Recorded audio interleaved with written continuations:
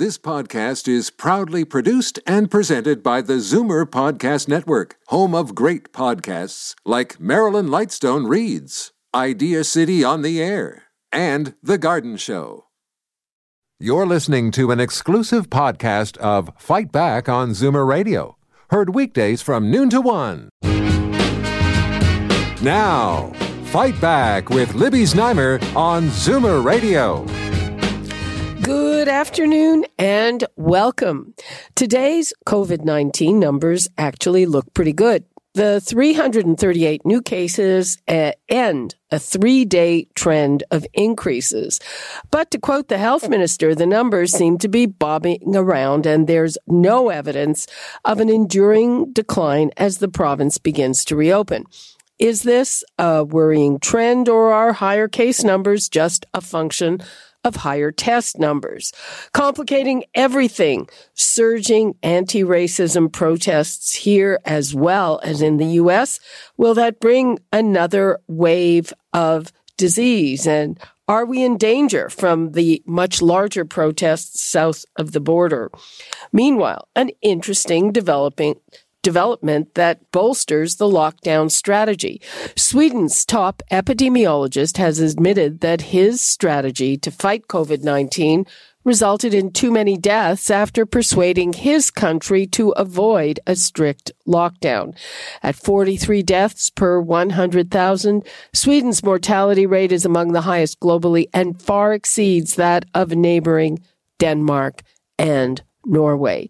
Let me give you the numbers if you have comments or questions. 416-360-0740, toll free 1-866-740-4740. And now let's bring in Dr. Raywat Deonandan, an epidemiologist and associate professor in the Faculty of Health Sciences at the University of Ottawa, and Dr. Timothy Sly, an epidemiologist and professor at the School of Public Health at Ryerson University. Thank you so much for being with us. Thank you. Good morning. Good morning. Good afternoon, actually. Let's start with Dr. Deonandan. What do you make of the numbers that you've been seeing here in Ontario over the last few days? Well, it's important to remember that daily numbers aren't what we care about. It's the trend. There's going to be some jaggedness to the curve. However, the curve does not seem to be declining anymore, and that's the result, I think, of some poor behaviors of our citizens in the last few weeks, and we're seeing that manifest in the data now. You brought up the possibility that this is the result of increased testing. That might be a little bit, but that's not what we're seeing here. The testing hasn't increased so much to give that much of a change in the data. What we're seeing here is a refusal and transigence of our case numbers to decline in a meaningful fashion. And, so we talked a lot about what happened in Trinity Bellwoods Park a couple of weeks ago. What other things are you referring to? Well, we also have those 700 missing cases that we heard about from April that weren't traced as a result, and that resulted in the seeding of our hot zone neighborhoods in Toronto and Peel and the west end of Toronto. And that's possibly what's driving some of this. But obviously, we haven't got a hold on community transmission in the hot zones of southern Ontario yet. And that's what needs to be focused on now. Most of Ontario is doing fine. It's certain key neighborhoods in the southern part of the province that are problematic. Dr. Sly, what's your view of this? Well, Dr. Deonandan has got it spot on. What a lot of people I find are a bit confused with is the message at the beginning, if you remember, was flattening the curve. Do you remember that? Well, we are in the flat curve now, but that's not really a good thing. Well, what if you had 400 cases yesterday and 400 cases today and 400 tomorrow, give or take? That curve is flattened, but don't forget those are brand new cases every day adding to the total. What we should have been done by now is to gone down the other side of the curve where we're beginning to see maybe a couple of dozen, hopefully even single digits per day increase. That's where we should be aiming at. China did that after about 82,000 cases. They brought it down to essentially 0 per day, and New Zealand has done that as well. But we were nowhere near that. Okay, so we're not doing that, but we are still reopening. Now, it's true that the government has said that until they see cases decline, they're not going to the second stage, but we are reopening. There is shopping happening. There are even socially distanced, but people are getting together outside. Is that contributing to the problem, Ray? Yeah, it is. I'm going to have a push here for the regional solution. I keep saying that this is largely a Southern Ontario issue. I think it is. Toronto and Peel, Halton are the hot zones. Places like Kingston and Sudbury and Thunder Bay haven't had an active case in several days. So it's being driven by certain behaviors and activities in these hot zone parts of the province, and that's associated with low socioeconomic status. I'm not blaming the people largely. A lot of this is structural. People cannot distance themselves because they live too tightly together. They cannot stay home from work because their work demands they go to work. So there are some strategies that have to be put into place where we support people in their efforts to physically distance and to keep themselves safe. Okay. Dr. Sly, does this mean, for instance, that people who are not in those hotspot pockets should just kind of keep going, keep doing what they're doing? Well, one of the things we've learned about this pandemic is that the reaction is not homogeneous. It's not the same for all parts of the province, all parts of the country. I was talking just a couple of weeks ago to Saskatchewan, and of course they have a very, very low count. And then suddenly, up at La Loche in northern Saskatchewan, a pristine, beautiful wilderness area almost, they have one of the highest density of infection transmission rates of the entire province. So it can happen. It just needs one person to one of those areas. But in general, yes, downtown Toronto, downtown Montreal are going to have a different set of urgency about keeping the control measures going than other provinces that have a pretty low rate. But you also failed to add, by the way, Libby, that street demonstrations and riots are somewhat of a concern at the moment. Set your watch for about 7 to 10 days, and we should see the increase going up in the U.S., Canada, and the rest of the world. Well, I want to get to that shortly, but Dr. Deonandan, again, so you have here, the city came out with a map of the hot spots, and it is spots where people have a lower socioeconomic status. They're closer in together. As you said, it's not their fault, but it's in the northeast and the northwest. So does this mean that people in the center who live in bigger houses with fewer people, that they should be doing something different than the people in the hotspot areas? No, everyone should do their best to limit transmission. Dr. Sly made a very important point, and that is when we think this thing is beat, it just arises again. It doesn't take much for a spark to become a wildfire. So if you're in a low caseload zone, you cannot put your guard down because all it takes is one stray infection to get into a mass gathering and suddenly you have an epidemic again. Look at New Brunswick. One healthcare professional travels into Quebec and suddenly they have a renewed epidemic, whereas they had almost 0 cases before that. This thing is insidious. The signature of this disease, it loves mass gatherings and it loves an explosive growth when you least expect it. So what we have to do is continue to invest in those tried and true public health endeavors like physical distancing, simple personal hygiene, hand washing, not touching your face. Try to limit your contact with people if you can. The differences in the regions have to be in how we unfold the economy, not in how individuals behave. Okay, well, let's get to that. Things have started to open up again, presumably with precautions. Is it too soon, Dr. Sly? I mean, we have stores open. We have certain kinds of sports facilities open, with physical distances. Is that a mistake? Well, if I was to put my robot epidemiology hat on, the unthinking, unfeeling response would be keep everybody away from everybody else. But of course, that doesn't quite work in modern society. So clearly, as the lid comes off and we begin to wander blinking into the sunshine after being locked down all these times, the tendency is to mix and merge and go wandering through the dew-laden grass and group hugs and barbecues and so on. And we will expect cases to arrive. It is inevitable. There's no way of...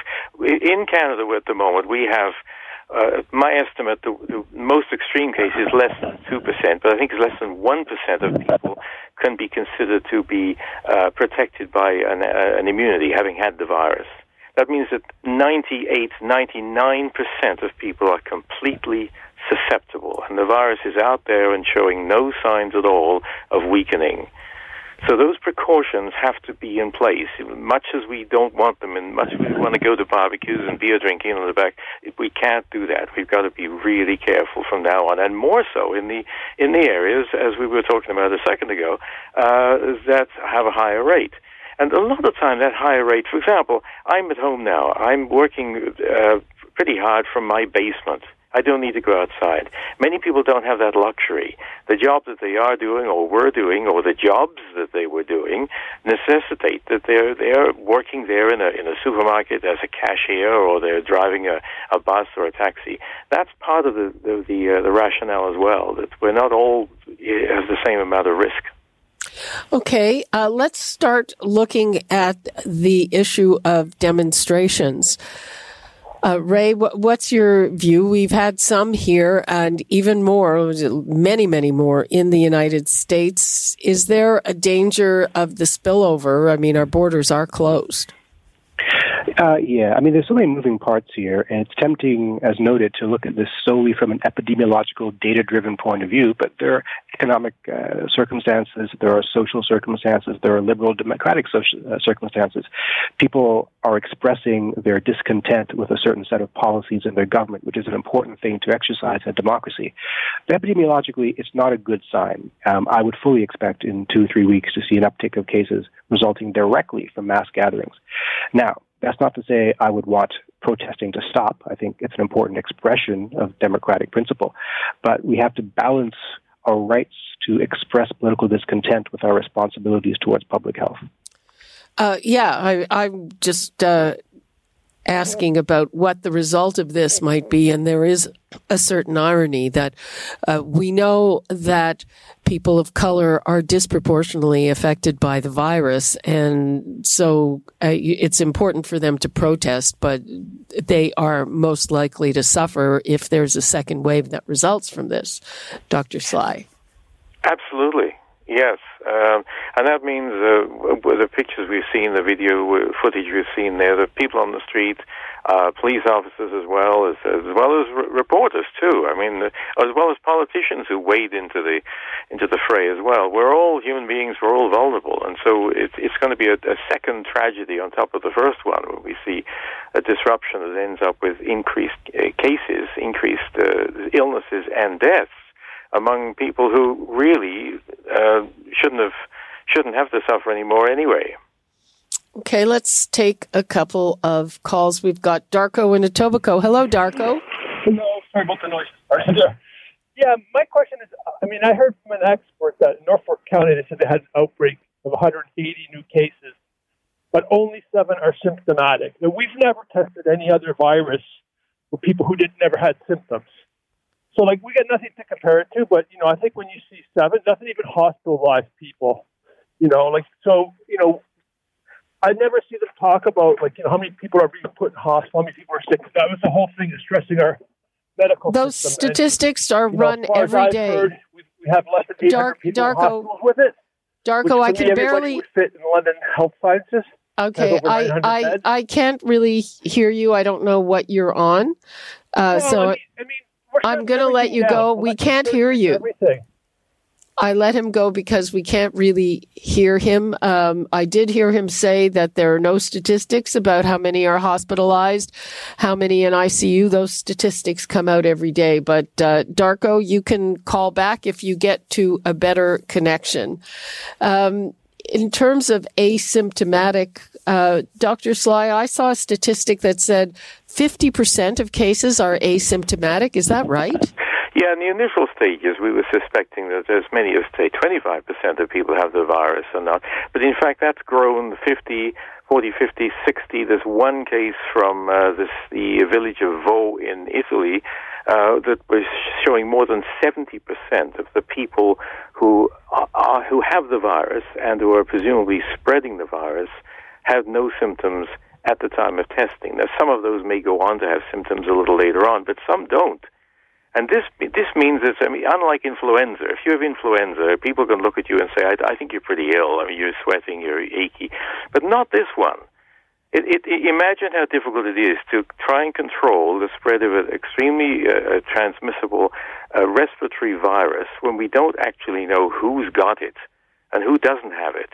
It's a bit like groping for your keys in a dark room at night with the lights off, and we don't know where they are. So testing becomes the real key here. Testing. You've got to have those tests for the virus, and we also need to do the follow-ups as well, the contact tracing. So the sense of the asymptomatic thing is it makes this virus a real stealth pathogen, one that we hadn't bargained for, and it's causing lots of headaches. Dr. Deonandan, what's your view of the percentage of asymptomatic cases? That's absolutely right. In fact, a study out of China suggests that 80% of their community spread is due to the asymptomatic carriers. And this is an asymptomatic pandemic, which is why it's such a big headache. And one of the keys, as noted, is testing, but not just any kind of testing, active, proactive screening, random screening of the population. If you don't suspect that you're infected, you're not going to come forward to be tested. So we have to go out and find you and hunt down this virus where it may not even know it exists. So I'm glad to hear that the province and other provinces are rolling out proactive, random, asymptomatic screening. That's how we're going to get a handle on this thing eventually. Okay, what about this epidemiologist? There was a lot of controversy. Sweden took a very different tack than the countries around it. They didn't have a major lockdown. They avoided the problems and the damage to the economy. And now the guy is recanting and saying that was a mistake and caused more deaths than we needed to have. Yes, that was Anders Tegnell. I've been following his saga for quite a while. I used to live in Sweden, and I'm fascinated. They have a different approach to life, and sometimes it's quite delightful. In this particular case, I think he was taking a more natural approach to allow the population to almost without control try and reach a kind of a gentle herd immunity. These things are idealistically quite delightful, but in fact, as I think he's beginning to find out now, that the cost of that is too much. The problem, of course, is the people who are very vulnerable, the aged, the obese, the diabetics, the COPD people, and so on. If you just let society go that way, these people will, as we've seen very much in Canada as well, and specifically in Ontario, these people suffer disproportionately. So that approach is a bit late now, but he's recanting it and saying, maybe we should have taken a more controlling approach to try and lock down a little more and protect people more. Let's go to Paul in Etobicoke. Hi, Paul. Hi, good afternoon. I have a question for the doctors. I was watching American television a few weeks back, and it wasn't Dr. Fauci. It was another doctor that deals with infectious diseases.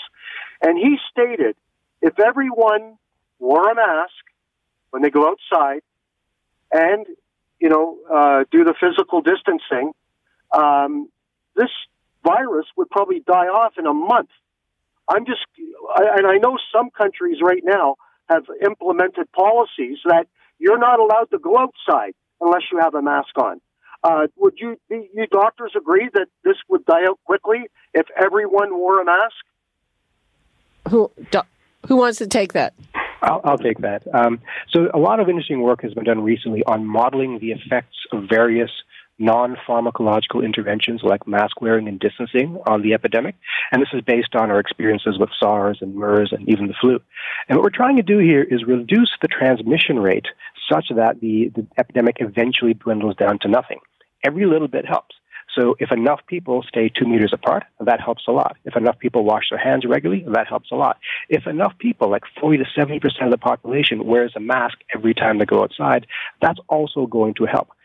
A mask alone does not do the job. It has to be done in partnership with these other endeavors, and then maybe, hopefully, we can drive that reproduction number down so that the disease dwindles after a couple of months. It doesn't go away. It's always going to be there. And until we have a vaccine, we have to continue these public health measures. Otherwise, that second wave will manifest. But yeah, I'm 100% behind the mask wearing because the data suggests that it works. Okay, Paul. Thank you. Okay, Paul. Tony in Brampton, you think everyone should have to wear a mask?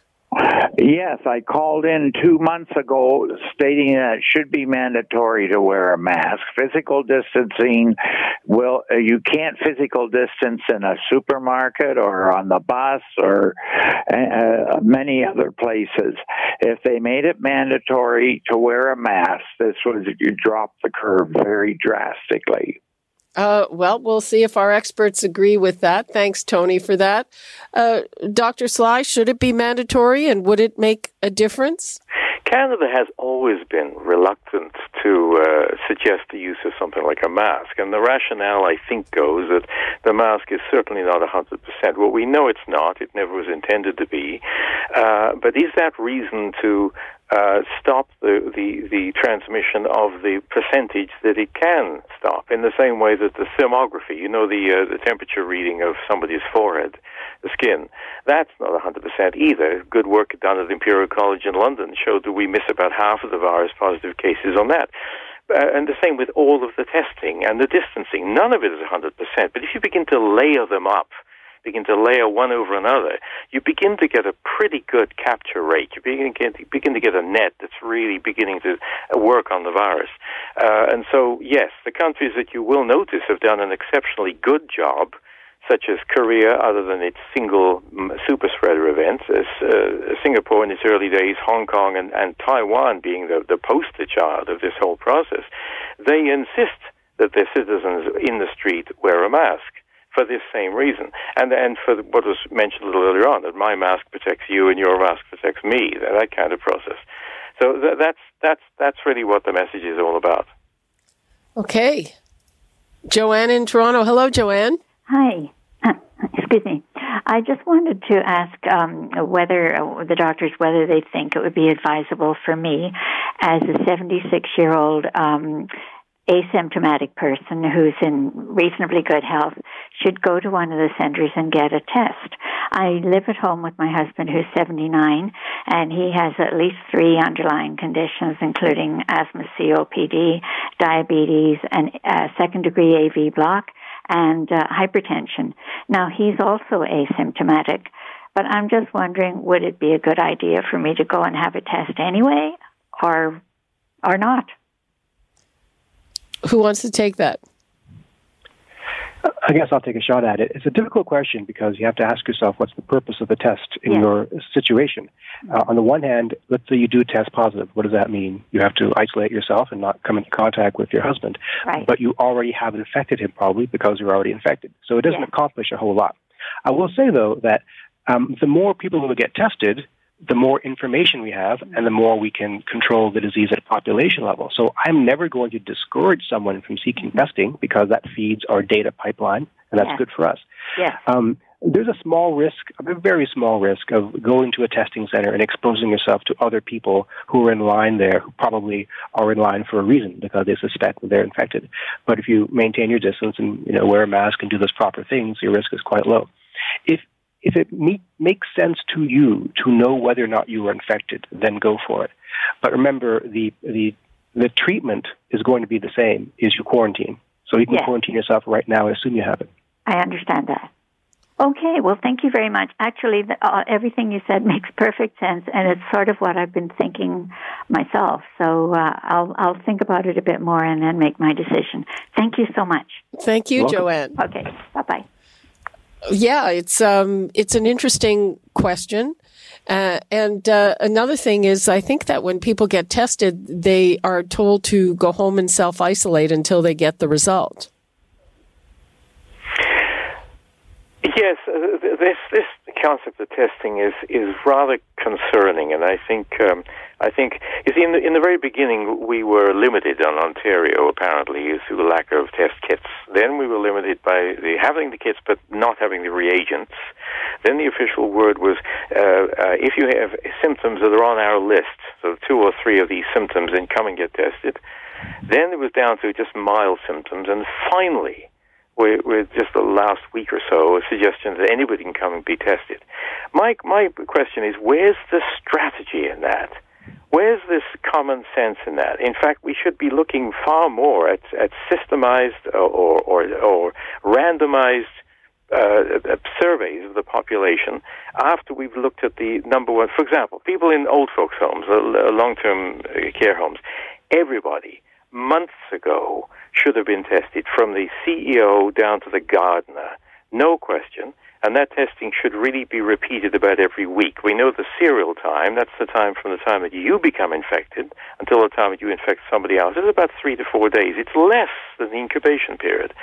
So for these key people with a public interface, whether that's an air flight attendant, a taxi driver, everybody in hospitals, and these people need to be tested for the virus and repeated about every week or 10 days.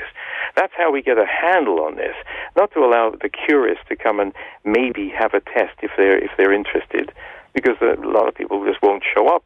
There's no strategy, no planning. That's my criticism. Okay, that's interesting. I know the Premier said that he wanted to have people in higher risk professions tested, but there's no evidence that that's how it's unfolding. Ray, I wanted to ask you about this whole business. We had those missed tests about the different public health units and the communication and the administration. Is that a big part of the problem? It's a huge part of the problem. As someone who deals with data all the time, Ontario has a very bad grasp on how to communicate its public health information to its specialists and to its decision makers.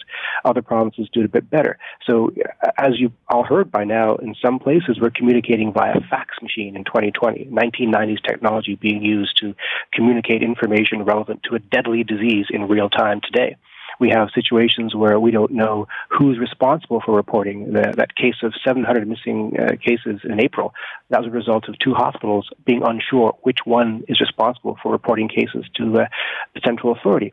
So I'm saying all the time that the phase of the epidemic that we're in now, we've moved from the phase where the doctors deal with the thrush of patients at the front door to the epidemiologists doing modeling, to now where managers have to make decisions about how to make the system more efficient.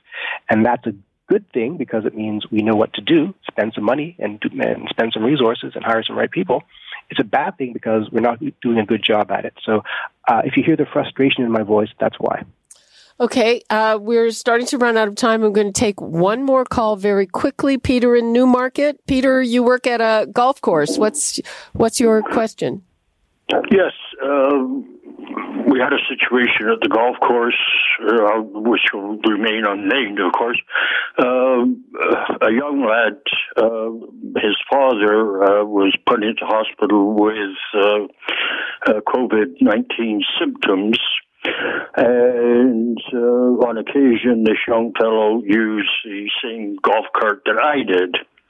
And I couldn't remember if I had come in contact with him during the period that was mentioned. So I immediately went to South Lake Hospital and got tested. I agree that anybody should take the time to go and get tested, and that would give true numbers that could be reported. That's my comment, and mine came back negative, thank goodness, but I thought it was the right thing to do, just to be sure. Okay, well, it sounds like it was. Peter, thanks for your call. And as I said, we're running out of time, so 20 seconds each, starting with Dr. Sly. What would you like to leave us with? Okay, last point was really good, but an immediate test for virus may be a bit of a false negative. It hasn't a chance to colonize anything yet. So to be really sure, another test another week further down would be better. Okay, and Dr. Deonandan? My last comment is always the same. This is a partnership between decision makers, scientists, and the public has to do their part, act responsibly, follow public health guidelines. Okay. Thank you both so much, Dr. Timothy Sly and Dr. Ray Deonandan. I really appreciate your time. Thank you. Thanks, Libby. Thank you. You're listening to an exclusive podcast of Fight Back on Zoomer Radio, heard weekdays from noon to 1. You're listening to an exclusive podcast of Fight Back on Zoomer Radio, heard weekdays from noon to 1. You're listening to an exclusive podcast of Fight Back on Zoomer Radio, heard weekdays from noon to 1. This podcast is proudly produced and presented by the Zoomer Podcast Network, home of great podcasts like Marilyn Lightstone Reads, Idea City on the Air, and The Garden Show.